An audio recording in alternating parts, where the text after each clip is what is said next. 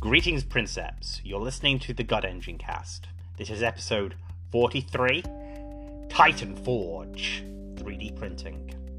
In this episode, we are going to discuss 3D printing and its current applications within our hobby, within a long-form conversation with hobbyist Rudolph, known as Broncofish to many. I'm also going to be doing a Legio in brief on Legio Krytos, the Godbreakers.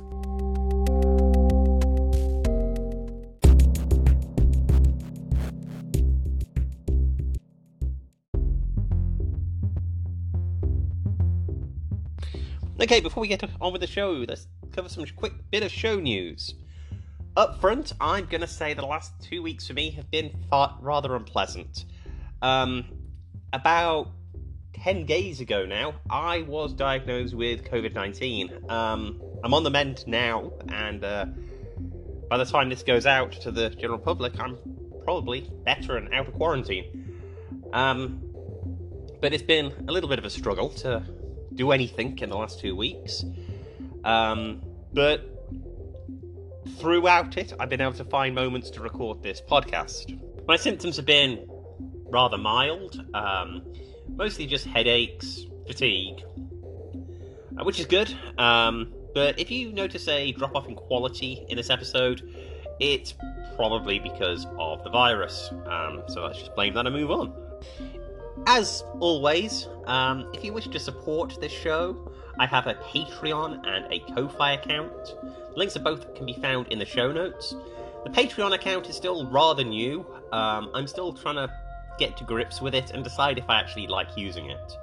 I have one loyal fan who's gone on and started supporting me through Patreon, and if others want to join in, that'd be great. I have a lot of ideas of what I want to do with it. Don't worry, I'm not going to lock any real content behind a paywall. But, yeah, I'm hoping I can find a way to generate enough revenue to be able to pay for some upgrades to my computer so I can start looking at doing some video content. Hopefully, by the end of the year, I'll have found other avenues to raise the money if I need to, because I want to fix my computer anyway. But, yeah, the desire to get some decent how-to videos made it's the thing I really want to do. So we'll see what we can get done there. And let's get on with the show.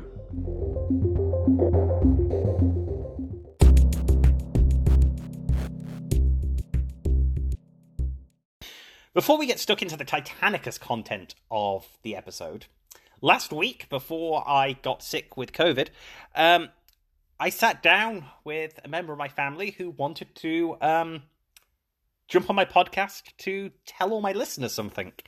So here it is.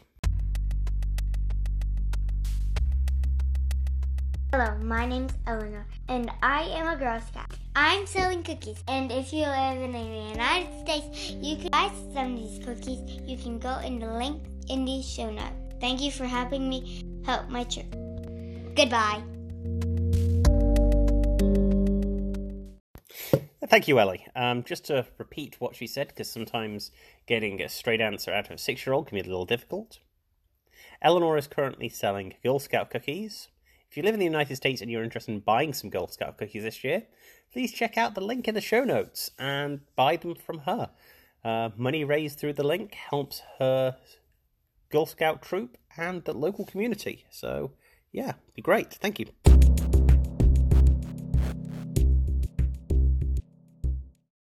Okay, all that meandering aside, let's get on to Titanicus content. So, before we get onto the Titan Forge, let's talk about Legio Krytos. The rules for Legio Krytos can be found in the Titan Death supplement, and they're a really interesting Titan Legion. Legio has a fearsome reputation, leaving behind wastelands of gutted cities and piles of grinning skeletons, as it reads in the description in Titan Death. When total annihilation is your aim, you send in the Legio Krytos. For this reason, they often work alongside the Iron Warriors, who have a very similar method of warfare. It was their alliance with the Iron Warriors that had me looking at this Legio as a possibility of the one I was going to collect. But, for the reasons we're going to discuss in a moment, the Legio I didn't go with. Mechanically, this Legio is a little poor. I'm burying the lead a little there, but that's what it is. So let's go and, talk about the rules, as I try and do in these Legio briefs. As per normal, there are 4 traits that characterize the Legio. One is an actual Legio trait, there are 2 stratagems, and 1 piece of war gear. The primary Legio trait is called Doom of Worlds, and this is where the problems start. This trait that you get for spending 2 stratagem points allows you to take a Myrtidon Maniple with all warlords, or with an additional warlord, thus making the minimum requirements of the Myrtidon Maniple 3 warlords. Which is really nice, but the Maniple itself's kind of middling to poor, and these days there are other ways to take a 3 warlord list. And I'll come back to my other problems with it here in a minute. Next up, they have the specific stratagem Scorched Earth, which is a 1-point stratagem, so it's nice and affordable. But you play it at any strategy phase, just the once, and for the remainder of that turn, you get +2 to the strength of any weapon when targeting terrain, which is fun if you're playing a game that allows you to destroy terrain. It's very situational, and actually pretty time-restricted. It only gives you 1 turn to get that +2. So that 1 turn you play it, you really need to destroy all the scenery you're planning on destroying. Second stratagem is called Iron Endures. It's a 1-point stratagem, and basically you play it, and for the duration of that turn, you downgrade the amount of damage you take from dangerous terrain, which is really fun when it's on the table, and it's, if you're a Krytos player, you want to be getting lots of dangerous terrain on the table to make use of this. Again, it's a pretty cool stratagem, pretty thematic. I like it.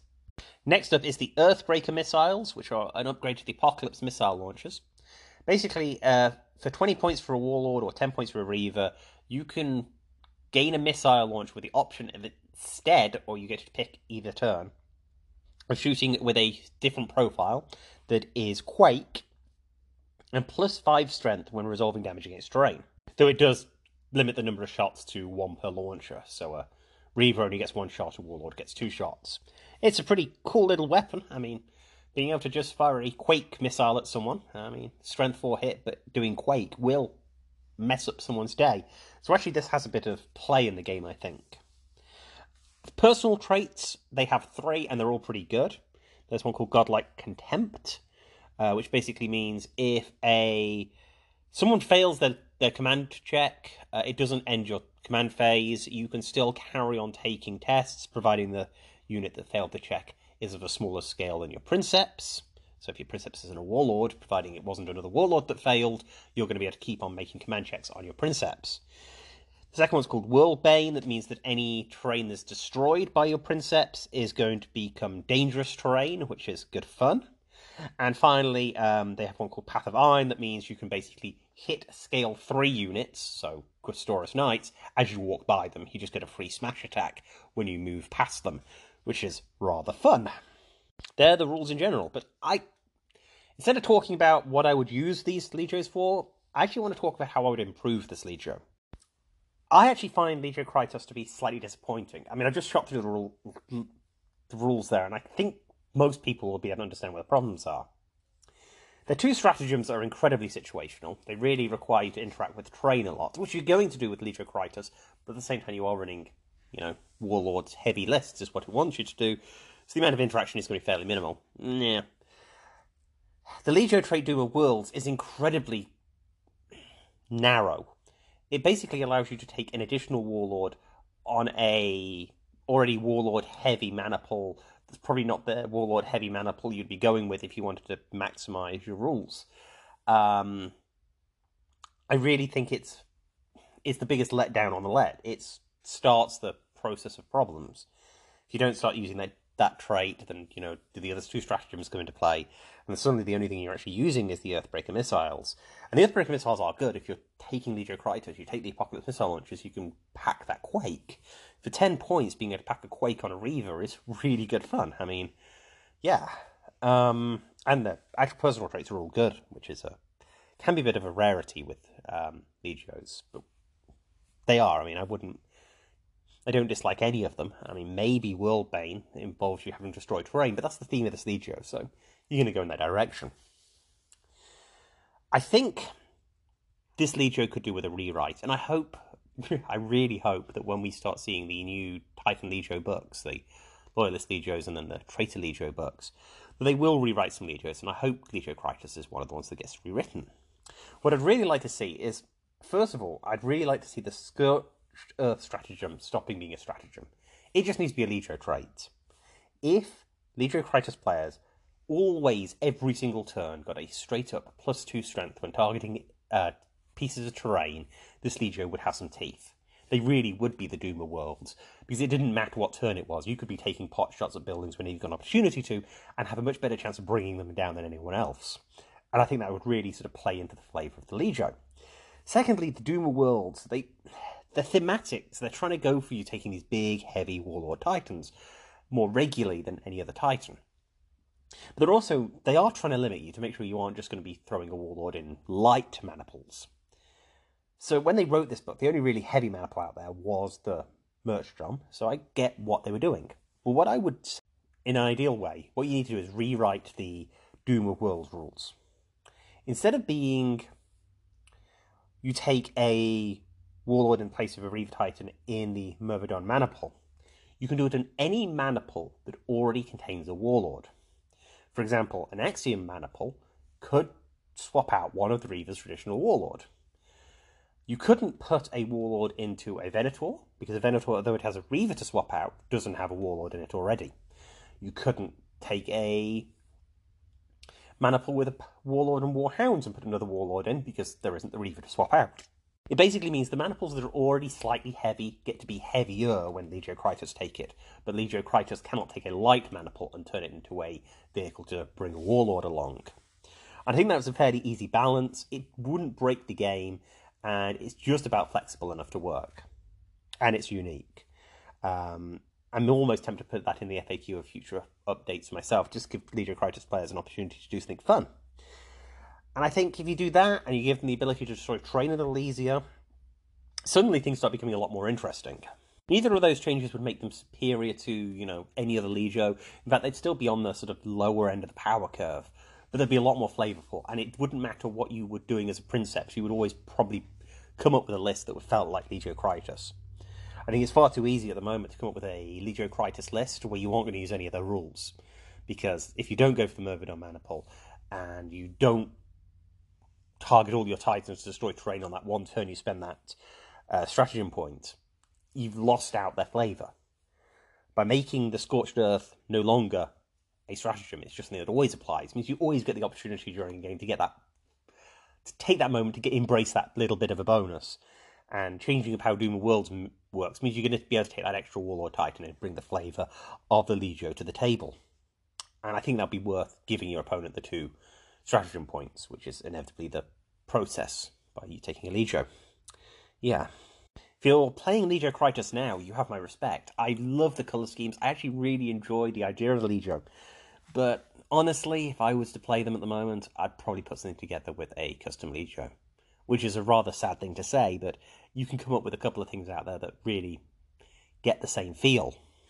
You take the Dark Reputation trait, you take the Engines of War trait, you give them the Directive Rad Burst stratagem as it feels very Create the Wasteland-ish, and then perhaps Fusion Missiles for the same flavour as the Quake Missile. It's not going to be quite the same, but it gives you a bit more flavour, and you have something that looks very similar to the Legio Krytos, at least in flavour.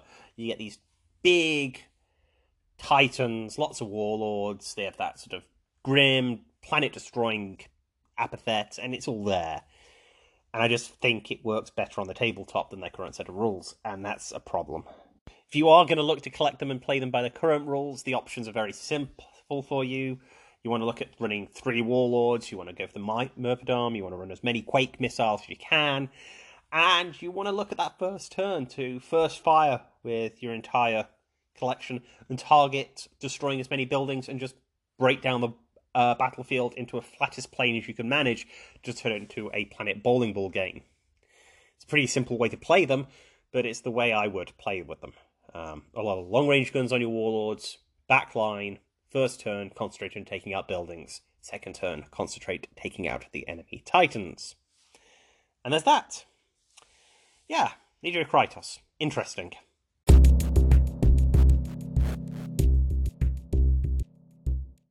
Throughout the history of the God Engine cast so far, I have focused almost exclusively on the gaming side of the hobby. the moving models around at the table, the rules interactions, the discussing what rules are better, and maybe touching upon the stories we tell. I haven't spent much time focusing on the painting or modelling sides of the hobby at all. This changes today. Starting a new series called Titan Forge, these particular segments will focus on the bits I've been missing. They will talk about painting, they will talk about hobbying in the sort of practical sense. Today, we're going to focus on 3D printing. The future episodes are going to look at more of the painting side of things, and they'll be coming in the next 2 episodes after this, rounding out a nice trilogy of episodes to really get stuck into hobbying, in a time where, if we're being honest, none of us are going to be getting that much gaming in. So, in this week's show, we're going to talk about 3D printing. And in that regard, I am joined today by Rudolf. Rudolf is known to many as Bronco Fish, the creator of the fantastic Lazy Princeps guide, but he's also known to many as Grimdark Terrain, which is his Instagram handle for a wonderful Instagram account filled with images of 3D printed Titanicus scenery. Recently, he has taken some of those STL files and started a Patreon that you can join and get access to those files so you can make this very scenery for yourself. And when Rudolf approached me about coming on the show to talk about his Grimdark Terrain project, I thought this was the perfect idea to sit down and start exploring what 3D printing is. Now, I know many of you listening to this podcast probably have played with 3D printers before. You probably own 3D printers. But I haven't. And I know also there is much of my audience that also hasn't. The whole idea of 3D printing is still a little bit arcane. It's a little bit mysterious, a little bit dangerous perhaps. And I wanted to explore these ideas, and that's what we'll get into now. So let me welcome Rudolf to the show, and I hope you all enjoy the conversation. When it's all over, I'm going to sit down and have some closing thoughts.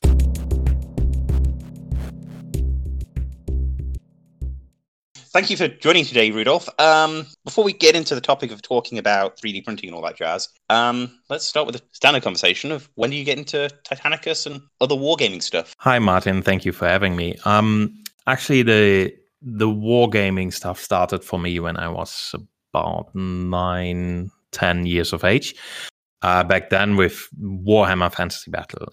Back then it was High Elves versus Night Goblins. We had these cardboard griffins in the box, and that's when it all started.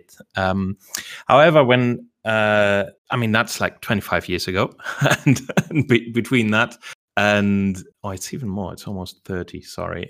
So between that and Titanicus, there's a couple of decades, but as soon as Titanicus was announced, I was absolutely in. I was sold. My wallet was ready. And as soon as it came out, I ordered actually a couple of Grandmaster boxes because that was the only way you could get the terrain back then. And then I started painting my Legio Mortis. And so August 2018, I think, is when I had my hands on the first Titanicus models. You didn't play any of the previous 80? You're purely new 80?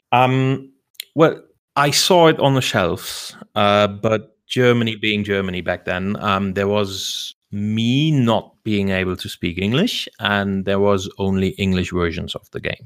So I saw all this like Epic and Space Marine and everything, and that was a little bit more complicated than Warhammer Fantasy Battle. And I gave it a try back then, and then also the community was non-existent, basically. Mm-hmm. So I owned a couple of Epic models. Like they had a weird phase when they did these blocky Eldar designs. I don't know if you remember these. Yeah, they were horrible, and I had a couple of them.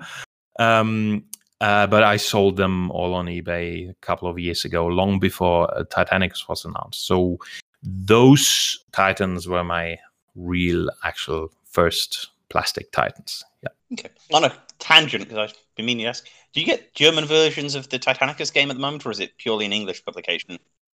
Yes, we do. The range of quality in the German translations, at least, it's pretty wide. So back then, for Titanicus, that they weren't doing themselves a favor with that translation service, because the translation was actually so bad that and I've never seen GW do this before, they reimbursed all the books free of charge. So they replaced them. They just sent you, you basically, you had to write to them, hey, I ordered this in German. And they were like, yeah, speak no further. We send you an English copy free of charge. Sorry. So it was that bad. But all the regular stuff, like, I don't know, like the regular 40k stuff and so on, that's all translated. We even get Black Library books translated nowadays. But specialist games, I think, is exclusively in English nowadays. Okay, so go swing back to your collections. What Legios do you collect? I have quite a few Mortis Titans, because I wanted to have a couple of bad guys, and also they're quite rewarding when you have an airbrush and everything. Then I have about 3,000 points of House Malinax as a Knight household. Painted them up last year during the pandemic. I was one of these weird projects when you say, like, I have so many Knights, I now paint a nice household, and then you don't do anything apart from painting for 2 weeks, and then you accidentally painted 3,000 points worth of Knights. And recently I started a Legio Presagius force, because with all the Malinax and Mortis being like all darkish and grimy and not too well maintained, I wanted to paint something crisp and clean and super neat. And white and blue is a proper color for that. Yeah, no, I love Legio Presagius.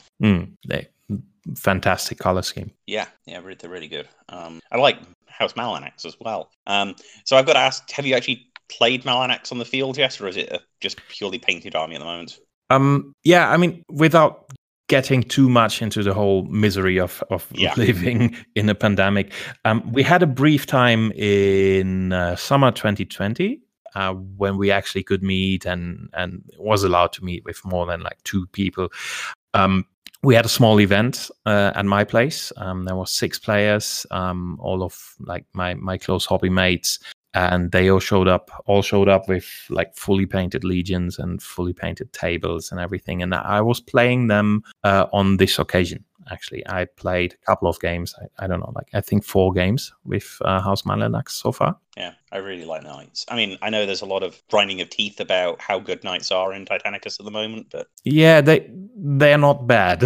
I mean, to be honest, that was my first games running a full Knight household, and I was pretty surprised how much damage like 4 Lancers can do to a Reaver or even a Warlord. So that was pretty surprising for both me and the other players, because the other players they didn't play any games against Knight households yet. However, one player was actually, he was kind of a dick, but he's my neighbor.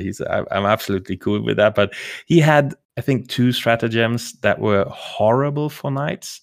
Like these strafing runs where you get like low strength hits all the time. Like every round you get these hits, and you just have to. It's slowly gnawing away your Knights. And the other one I don't remember, but it was also super obstructive and was really annoying to play against.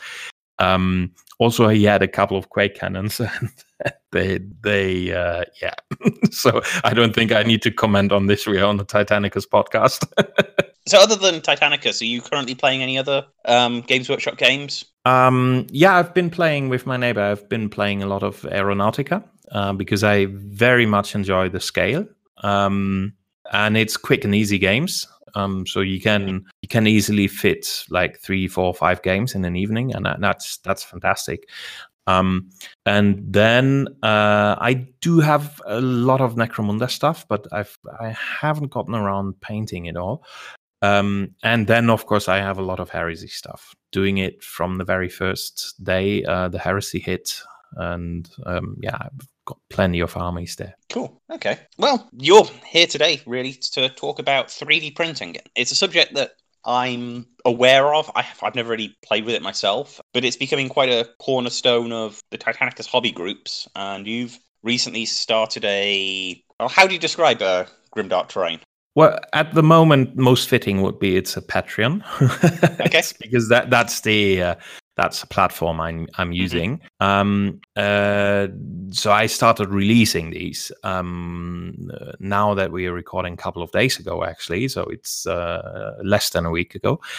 And but I started the project itself. I started about 2 years ago. And the thing about this is it's all about terrain, and it's all about terrain for 8mm scale. Or 6mm scale, however you prefer to call it. Let's call it Titanic scale. So it's all about terrain, and it's all about the stuff we don't have. So that's the main concept, basically. So yes, it's all 3D printable. So a lot of people will say, yeah, but I don't have a printer, so this is not interesting for me. But wait, bear with me. There's a growing number of merchants that will actually offer printed terrain and just sell it to you as actual physical items. So there's a couple of them in the US already. I think 2 in the UK and a few in different countries. So hopefully, when this comes out, I'll have a list of redistributors and merchants on the Patreon page, so people interested in it have a place where they can purchase without having a printer. Okay, let's take a step back in a way and talk about 3D printing itself. And I'm going to describe what I know about it, and you can kind of correct me, because I think I wouldn't like to guess what percentage of my audience has played with a 3D printer before, but it's significantly less than the amount who play Titanicus. Essentially, the 3D printer, you print files that you've designed on a computer. So basically, if you look at it from 10 years ago, it's magic. I mean, imagine anyone in the community like 10 years ago telling you, "Hey, Martin, think about it. There's a machine in my basement, and it's like 500 quid, and I have these files, and I press a button, and then I have to wait for like 4 hours, and then I have that thing, and it's there, and I can print like plasma pistols and I don't know, alternative heads or helmets or anything, and that's basically how much it progressed in the past 10 years. I remember having the first 3D print about 10 years ago when a friend visited me, and he's a physicist, and they had this incredibly expensive machine in their institute, and that was like 80,000 euros worth of a machine. And they had, I don't know where they got the model from, but back then they had one of these little towel flyers. Okay. And it looked horrible. It was it was so bad. And I remember telling him, like, nah, I don't see that. Nah, this is just too bad. I mean, look at it. And then when you paint it, it even gets worse. And now we're in a time when people can actually purchase machines for like 200, like entry-level machines for $200 US dollars, and they produce decent enough quality. You can print the parts you need. You can print extra weapons or all these very rare equipments that you might want to put on your models. So this is really, it's come a long way, and it's come that way very, very quickly. Okay. I think I've sort of clarified the big question I was going to try and get to. How does the actual editing process, because obviously you got your printer and it will spawn the models as soon as you get it all set up right. But obviously a lot of the creative aspect of the 3D printing hobby is done on the computer. Right. What's the software package like that's on that side of things? How much time do you have? That's a very, very open question, and it's even, I mean, but it's important to discuss, because people will ask, like, okay, how do I play around? How can I build stuff? And there is so many different editors or creators, software thingies, and most of them have so many functions that they overwhelm people. So maybe it's best if I share how I started. I came across this editor called Tinkercad, and it's free. It's online. You don't need to install anything. You don't need to have a super fancy computer or like powerful graphic cards or anything. You just go to tinkercad.com, sign up. That's it. And this one works a bit differently from other editors. So you can do less things, but you can do pretty decent things when you wrap your head around, when you can imagine something and build it with Lego. You can imagine something and build it with Tinkercad. So that's the good thing about it. And it lets you build these, it lets you export these, and then you would need a second software to support the model, and then you actually download it on your printer, press a button, and it's there. That's how it works. Basically, there's two types of printing. You have the plastic printing, or called FDM printing, where you have a spool of, let's call it, plastic wire, and the nozzle melts it and glues it and sticks it to a build plate. That doesn't stink. It's fairly clean. You don't have to handle any toxic materials and so on. So this is pretty good. However, that doesn't produce items that you would want to have on a Titanicus level, because everything is super tiny. So you wouldn't be able to print, let's say, 8mm Space Marines with this. However, when you have big terrain projects for like all these people like printing Blood Bowl fields, Blood Bowl pitches, this is mostly FDM printing. Okay. That's the one that can lead to a lot of like quite pronounced little grooves on the model, right? Right. Okay, yeah. Also, these machines they are getting significantly better year by year. But you can still see that this is an FDM print. The other printing technology, basically, there's also a third one, but I won't go into it because it's simply too expensive for a hobbyist. We're looking at $3,000 machines there. That's the lowest level. So the second one, interesting for hobby stuff, is the resin printing. And resin printing is a bit more complicated. There's a lot of people being very wary with it because it has a reputation of being super gooey and complicated and toxic and everything. And all of this is true. So basically, resin printing works entirely different. You print upside down, and you basically you cure a slice of that thing onto a building plate with UV reactive resin. So you have a UV display on the bottom of a tank, and that tank has a transparent bottom. And then you print, or you can think about it when you ever etched a semiconductor or something. It's pretty much the same process. So it's like this. So you block out light, and wherever the light hits, the resin cures, and then you have a short break, and then the next layer is printed on it. And while you do so, or while the machine does so, the build plate retracts and moves upwards. And then step by step, like super, super tiny steps, that model is created. And because you cannot print into thin air, you need to support the model. And that's the main difference between the FDM models and the resin models, because you need to have the supports for the model, because otherwise the print will fail and you just have a weird blob of resin on your build plate. So that's the main difference.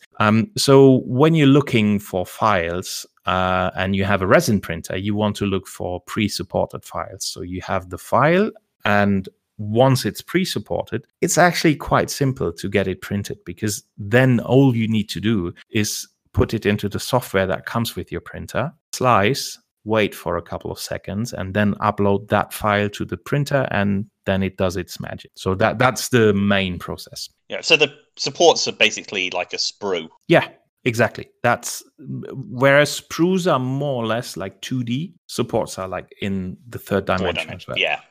Well, okay. So, I mean, that's sort of the basics. 3D printing itself is the technique to turn these files into models. But the actual creativity all occurs in these files, whether you're doing it yourself or you're acquiring it from someone else, which is what you're basically providing through Grim Dark Terrain. I'm providing monthly packages of terrain. So this month in January is a city wall set or fortress wall set. And the idea is that it's all modular. So the files hit the Patreon a couple of days ago. People have been printing, and that one of the great things about having a community being with you on that journey is that they came up with assembling it in ways that I didn't even think of. and that's such a great thing in this hobby. So they get a package every month, and in that package there's a kit of different things. So this month is the fortress walls. Next month is a lot of guns, gun upgrades, different connector pieces between the walls and the existing kit, so you can integrate it.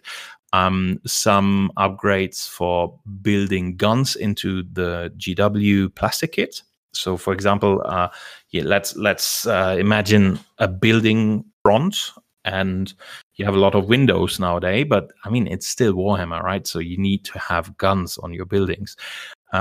And sadly, there are no plastic guns. So I came up with a couple of ideas on how to add guns, all sorts of sizes, like top guns, roof guns, retractable guns, point defense guns, and so on. So that's the next month. Also, there will be some additional parts for the fortress walls, because I already received a lot of feedback, and I'm thinking about a way to make it even more gigantic and higher, actually, because some people wanted to hide a warlord behind it. And when I designed it, I was like, yeah, Reaver is enough. And then these madmen, they were requiring a height of like 12, 13 centimeters. So, okay, let's do this.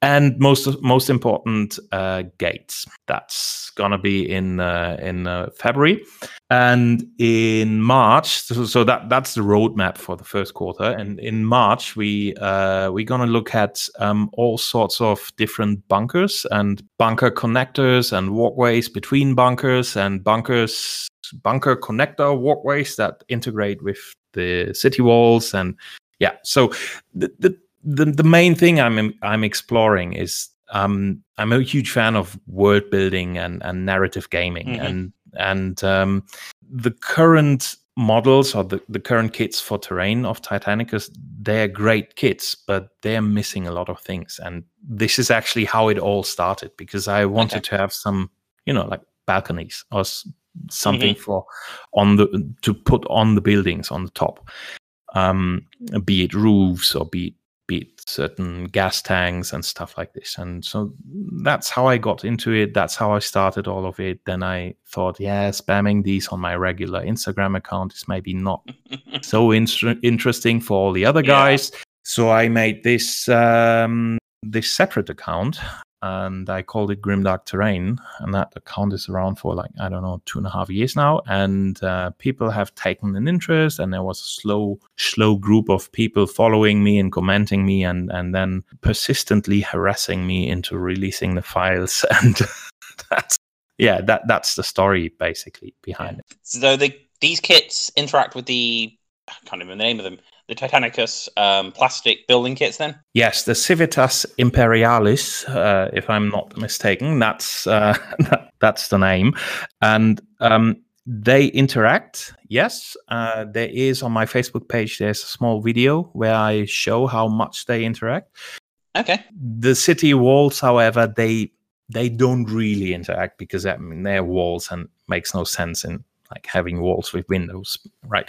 So those don't. But for example, when we go into the bunkers, you will have connector pieces for connecting the bunker to the houses. That's nice. Okay. And there's much more to come, actually, because first of all, I'm doing this for 2 years, so I have a very deep drawer of stuff on my computer. So there's a lot of stuff ready already, but I don't want to teaser too much. And then I have a big wish listing document from all the Patreons, and and there's a lot of stuff on the list already. So yeah. How long did it take you to design one of these files? Super difficult question, because sometimes when you feel inspired, it can be a matter of 2 hours. And sometimes you're playing around all Sunday afternoon and it doesn't really go anywhere. So it's a very creative process. But with time, I came up with, I mean, that might sound like super German now, but I made a sheet for this.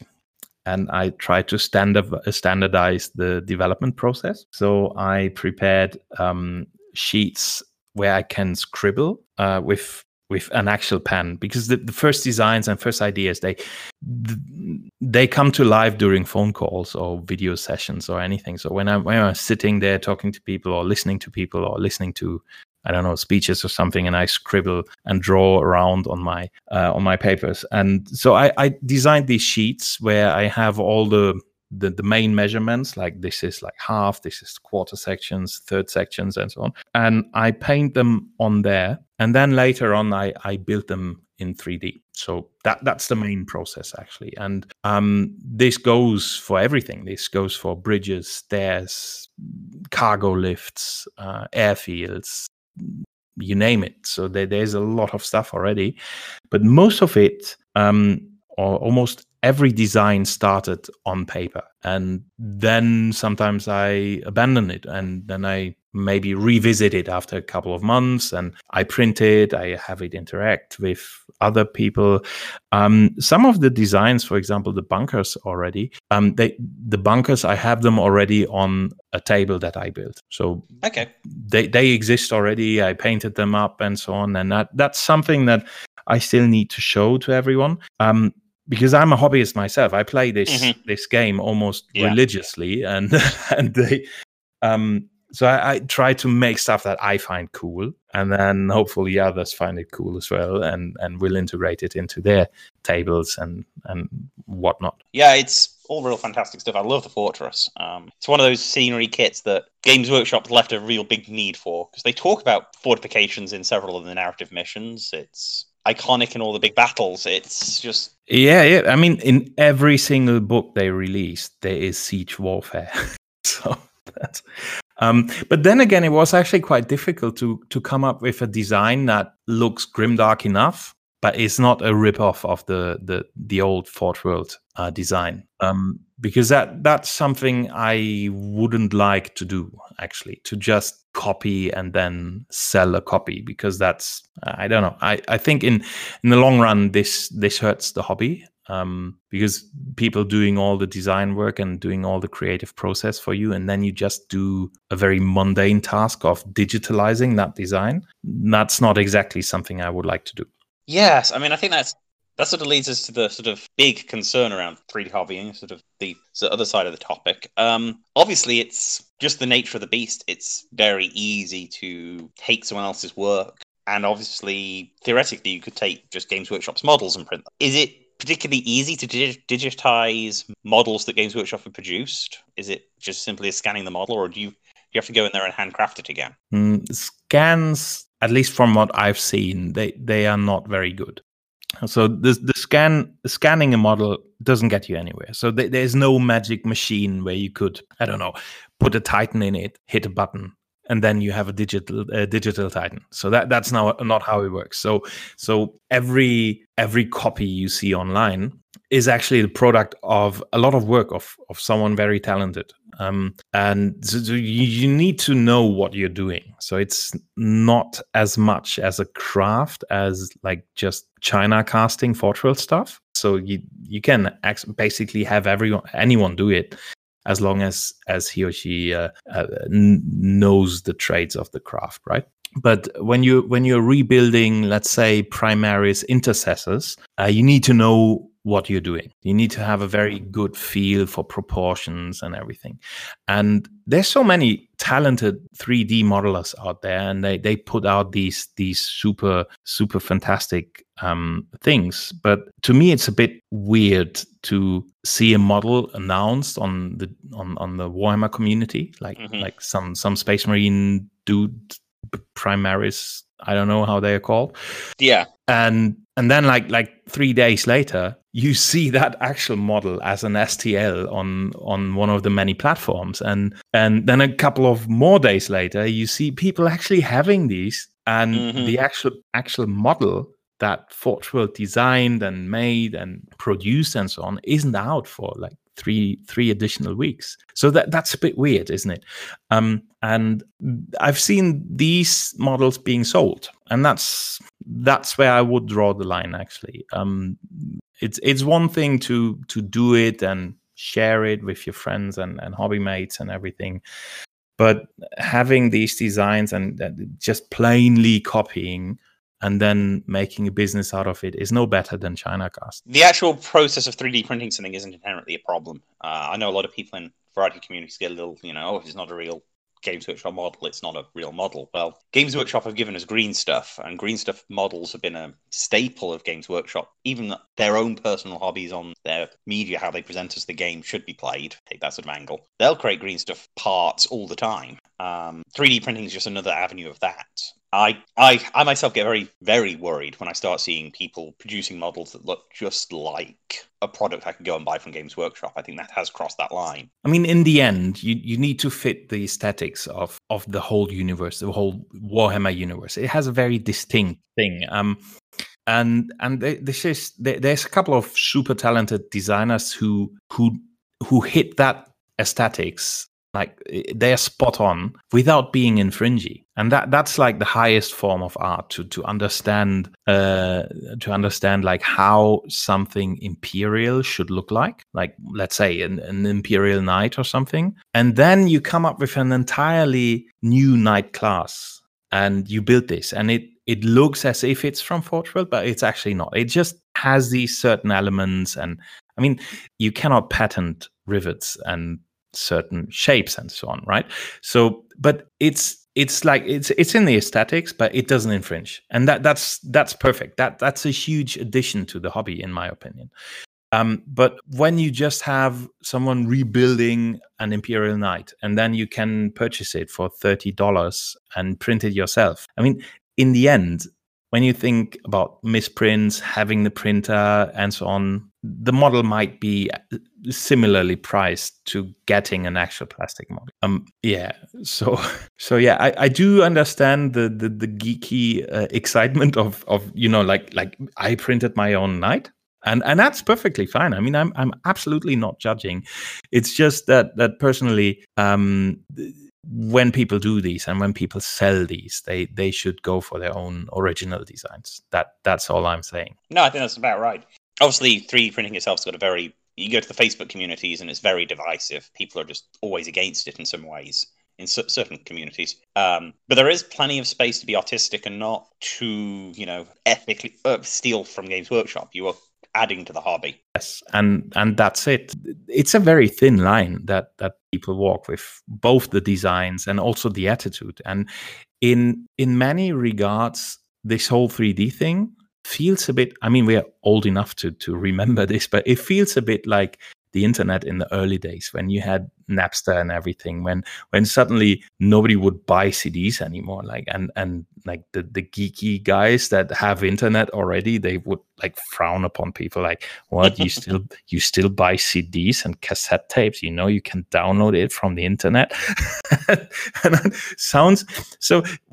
I see a similar attitude with some of the guys having 3D printers, because they go like, why would you buy a model from Games Workshop? I'm printing all of it. Yeah, I understand where they're coming from, but this is maybe a bit short-sighted, because when nobody buys the models anymore, we don't have any community or games or something, right? You don't buy CDs, you don't have bands. Eventually the industry will catch up with us. We've just got to be patient with it. And also, I also think in regards of this, current intellectual property law needs to move on as well, because I don't think the current laws on the books of several countries, America especially, isn't helpful for this. No. But in the end, it will all come down to a new business model. I mean, back, I don't know, like 15 years ago, everyone was saying like, yeah, the music industry is dead. There's no way they're going to survive the internet. And what happened now? Musicians interact differently with their audience. You have things like Spotify and iTunes and everything, like offering flat rate products to consume. But in the end, you have the choice from all these music genres, but in the end, you'll still listen to the same 20 CDs, right? So, and maybe this is how the future for the hobby looks, that you maybe have the Spotify of miniatures where you have certain DRM'd files and it's connected to your printer and you can only print the files that you own, something like that. And if I were GW, I would reach out, if they are not doing it already, but I would reach out to one of these printer manufacturers, or maybe even to all of them, and have like GW branded STCs that you can put in your basements, and then you can download like spare parts or something. I mean, they don't have to overthrow their whole business model, but I really think there's a big opportunity for manufacturers to run special editions, to run certain things that maybe even have subscription models where you get all the weird weapons of the Underhive or something, like you name it. And whatever you can think of, you can realize with this without having to bother with how much do I need to produce so that it gets profitable. And I need to sell like 50,000 Goliath gangs in order to have this mold done. So you don't have to worry about these. And as a matter of fact, you can maybe even get people to spend more money on the hobby because they need to get all the machinery.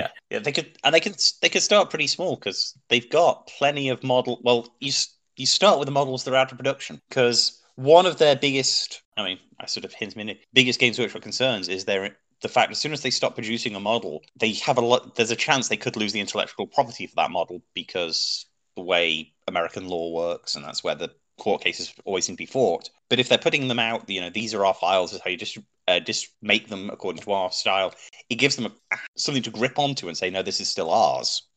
Yeah, think about it.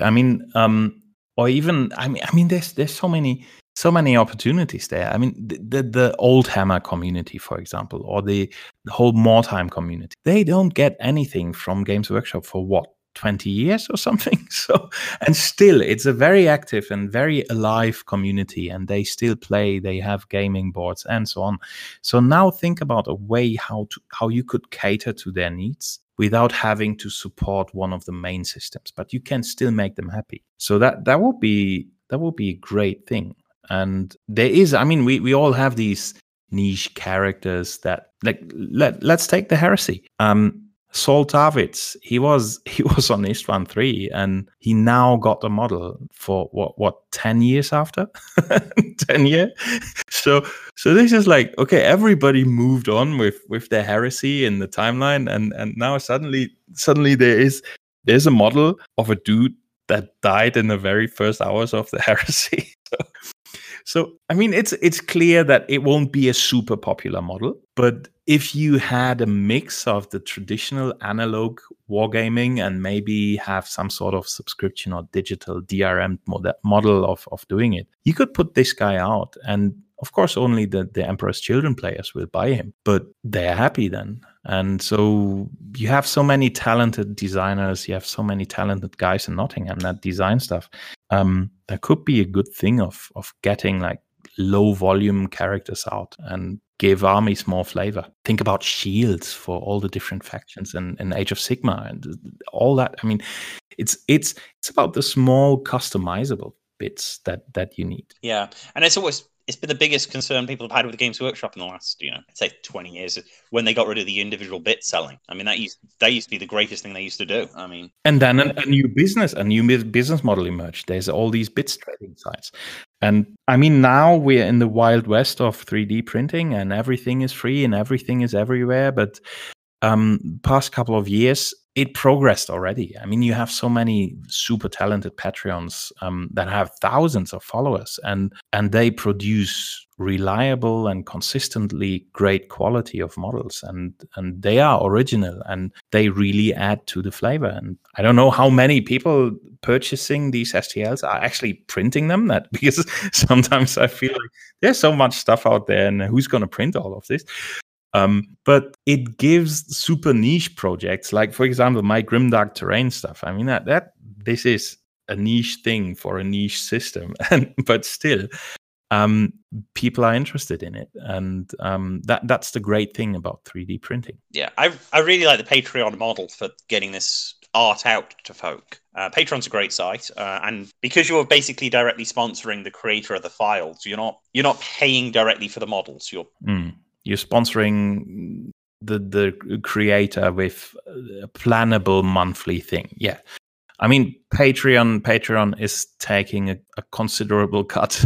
And then for the payout, PayPal is taking a cut, and then the tax authorities are taking a cut. And so in the end, with everything a subscriber would pay, at least in the German tax situation, maybe half of it ends with the creator. So that's the situation, because every step from the subscriber paying the money to the person who created it actually getting a payout, every single step, and there's like 4 steps in between, is taking a cut. And it's always a percentage. It's never a fixed sum. And that's, I mean, if you have these hugely popular Patreons, they pay thousands of dollars. Like when you have 2,000 Patreon guys subscribing to what you do, they pay a couple of $1,000s in Patreon fees every month. And I think many people don't realize, they only see, okay, yeah, the 2,000 guys, oh wow, it's 2,000 times 10 euros. These guys are rich. Yeah, but there's a lot of cost involved. There is. There's a reason I mostly use Ko-Fi rather than Patreon, because at the scale of this podcast, the few people who want to throw me a few dollars occasionally, it's like, go for a system that takes less money out of it. Yeah. I've been looking into Gumroad for selling the files afterwards, because my idea of doing it is that I release the monthly packages, and I want the Patreon to always be the cheapest way to get the files.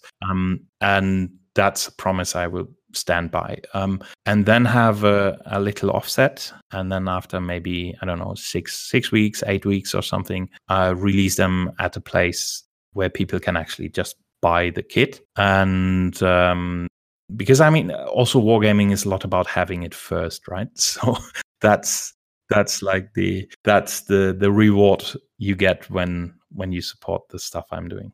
Yeah.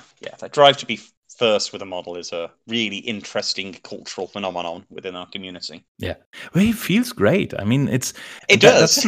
That's another. I mean, and we've all been there, right? I mean, that's a huge thing about doing that printing thing. For example, I was very, like, when I promised on my Patreon, okay, as soon as we hit 100, I'm going to do power pylons, because I just recently seen that one of the black and white Godzilla movies, and Godzilla runs into one of the power pylons and it's sparkling and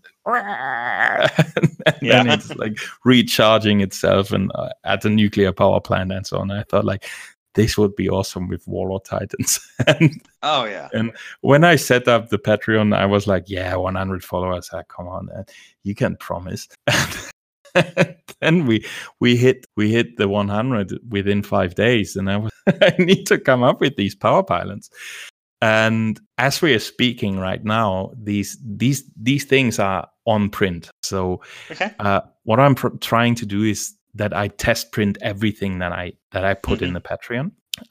There has been a couple of issues with the supports I provided in the first package, because personally I didn't realize that supports have such a big impact on different machines. So also for me, this is a big learning curve.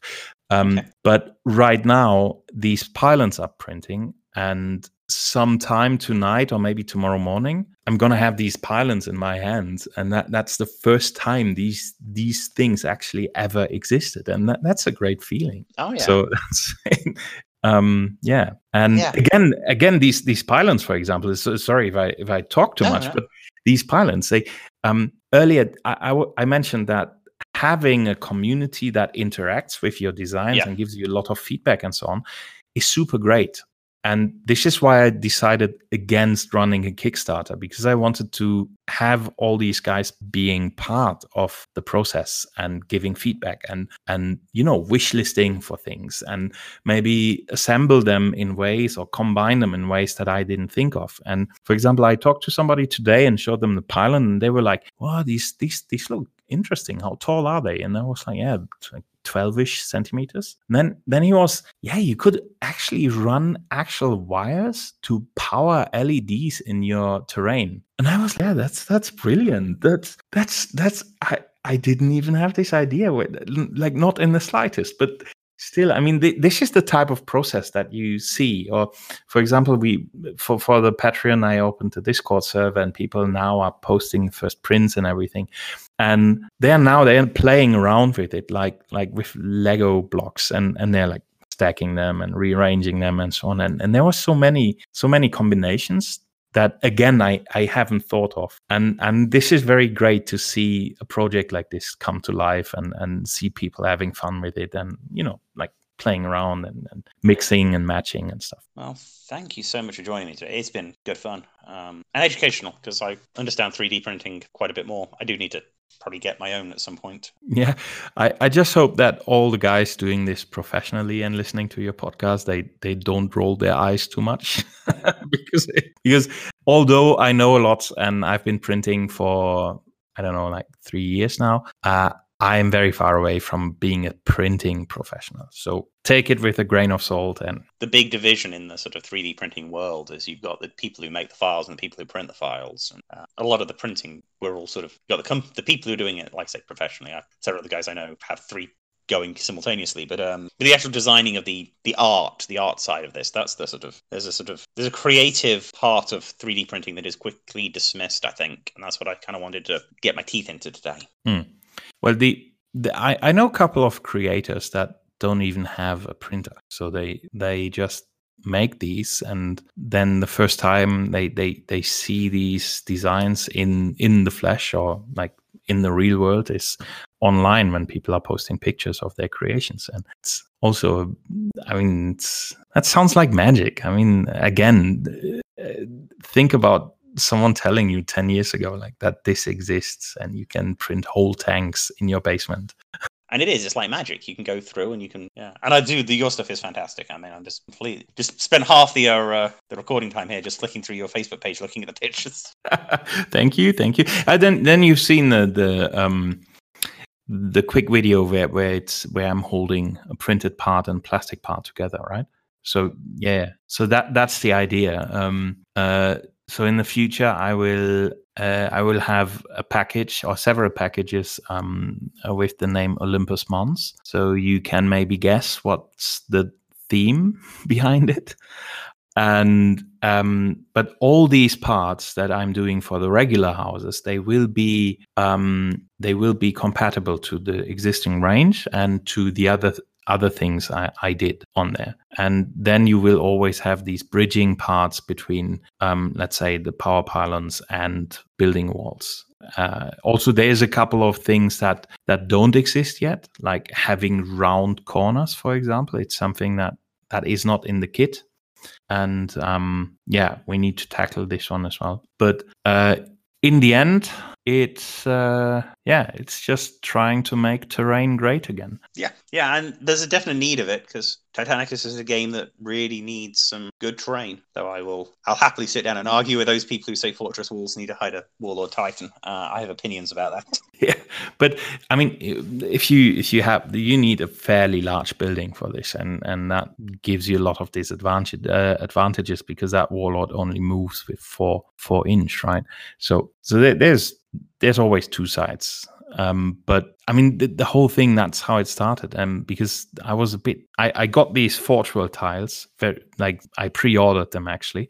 And when I was filling them with buildings from the plastic range, it started to look boring fairly quickly, to be honest. And I mean, the kit is great.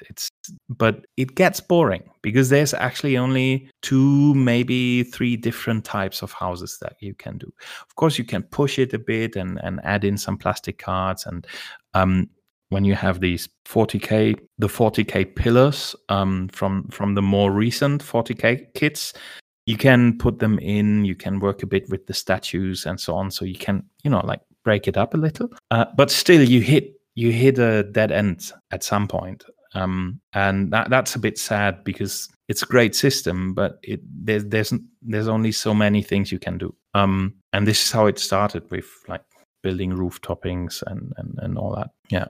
And in the future, I'm doing. I have some civilian stuff on the list. I have agri domes, sketches for that, irrigation systems, different pipe workings, stuff that go underground. Interior for the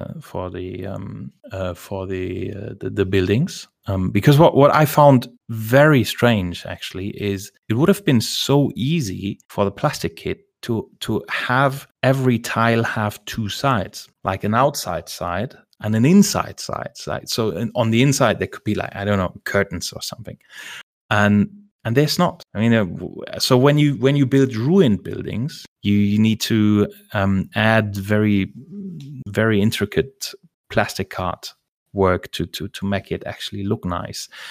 And yeah, as I said, that's one of the many things I have on the list. Nice. I just just to be sure, if with my current modeling speed and all the stuff that the patrons put on the wish list, if I would do it at the current pace, I have enough stuff for like 2 years. Nice. So that's how bad it is already. That sounds like a pretty good problem to have. Yeah, I mean, but you have to plan, right? So my aim is to have quarterly themes, or quarterly brackets around the stuff I'm releasing. So first quarter 2021 is all about guns and fortifications and stuff, and how to integrate these with the buildings. And then in the next quarter, I let the patrons decide where to move next. So yeah, if you want to have voting right, you better sign up. Yeah. just to do some super cheesy and shameless self-promotion here. I see you, and all your tiers aren't limited to number of people or anything. One tier is limited. Okay. Basically two tiers. So I had 18 very trusty people who trusted me that this will take off, and 18 because there's 18 Space Marine Legions and stuff. Okay, that makes sense. And they are the Legio progenitor, and they have a lifetime discount on their subscription. So that's the one thing. And the other thing is the merchant's license. So I mentioned it in the beginning, I have a couple of people who actually print these and then sell the prints. And these guys, I limited these to 20 worldwide, because in the end, if you don't limit this, people will just flood the market with lower and lower prices, and then nobody does it, and so it doesn't really make sense. So I wanted to have people being very sure and very confident about their business model and everything. And so far, the experience is great with these guys. So shout out to all the machinators, generalis in the tier. And within the next couple of weeks, we're going to work out a way to advertise their services as well. Because as I said, there's a lot of people who don't have printers, or who don't have this super geek in their gaming group who has a printer. So, but they still maybe want to have pieces or fortifications or bunkers and so on. So it's best to go to these guys. Okay. Well, I've got to get off to do some other stuff today, but it's been real great talking. Well, it's the pleasure is all mine. Thank you for having me, and thank you for.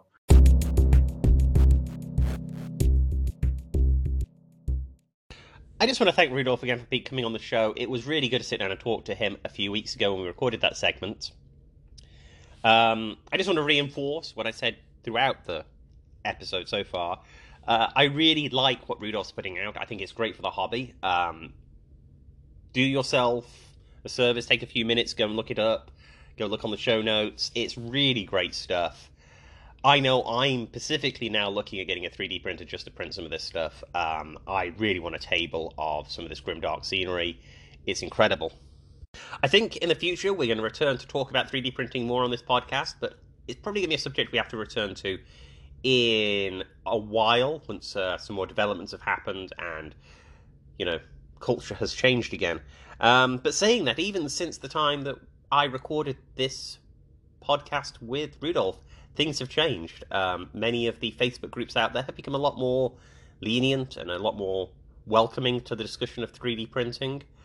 I think a distinction is finally being drawn in the between 3D printing and IP theft, and we're getting a much better sense in the community about where that line actually sits. I think that's a debate we could have on this podcast and talk about where that line is and where it should sit and what's good for the game as a whole. But that's a conversation I think we need to have another day, and maybe a bit further down the road when we've had a bit more ideas and guidance from Games Workshop itself, who at the moment bear the burden of really entering the arena. We're all sort of waiting for them to do something with 3D printing. They're going to have to. They can't just let it lie like it's lying. And one can only hope that it happens before too long. Until Games Workshop actually talk about 3D printing and recognise that we have Manufactorum ourselves in our basements, this whole topic of conversation is going to have a weird aura of the occult and mysterious around it, and maybe something that's slightly wrong. It needs to be addressed, and it needs to be addressed in a way that's not too heavy-handed. There needs to be an allowance for people to use their own 3D printed designs at Games Workshop stores, in much the same way you would craft your own green stuff. Yeah. And I suspect it will happen. There's going to have to be some form of reckoning. The community is becoming very divided, and it serves no purpose in the long run, especially not Games Workshop, to allow that to continue. They make less money as the community gets divided in that sort of way. So I suspect in a while a realistic management decision will be made. They're usually pretty good about making the right choice, when the right choice means they get to make more money, even if it can take them a little bit of time to get there. Anyway, all that said, next week's show we're going to start talking about how to quickly paint your Titan Legios. I've got a well-renowned hobbyist coming on to talk about the subject, and I'll also do another Legio in brief. If you have a particular Legio you want me to cover in a Legio to brief in the front end of one of these non-deep dive episodes, please email, message me through Instagram or Facebook, and I will add it to the list. With all that said, I will wish you all well, and good fortune.